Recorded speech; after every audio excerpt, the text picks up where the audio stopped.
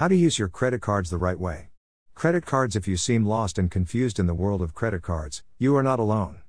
They have become so mainstream, such a part of our daily lives, and yet so many people are still confused about the best ways to use them, how they affect your credit in the future, and even what the credit card companies are and are not allowed to do. This article will attempt to help you wade through all the information. Don't open too many credit card accounts. A single person only needs 2 or 3 in his or her name, in order to get a good credit established.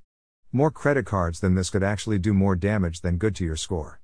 Also, having multiple accounts is harder to keep track of and harder to remember to pay on time. Close accounts not used in the past 6 months. If you have any credit cards that you have not used in the past 6 months, then it would probably be a good idea to close out those accounts. If a thief gets his hands on them, you may not notice for a while because you are not likely to go looking at the balance of those credit cards and they may rack up some exorbitant costs. Tip: how to close credit card without damaging your credit score.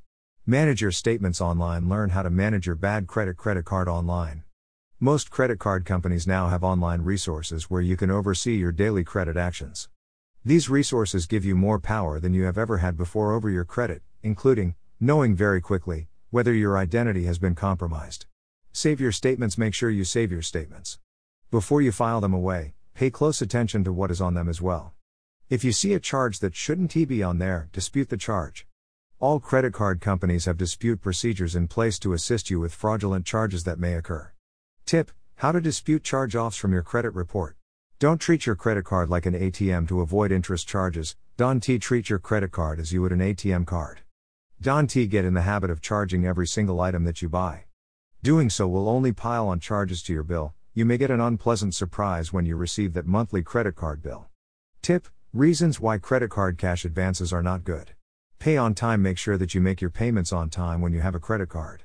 The extra fees are where the credit card companies get you. It is very important to make sure you pay on time to avoid those costly fees. This will also reflect positively on your credit report.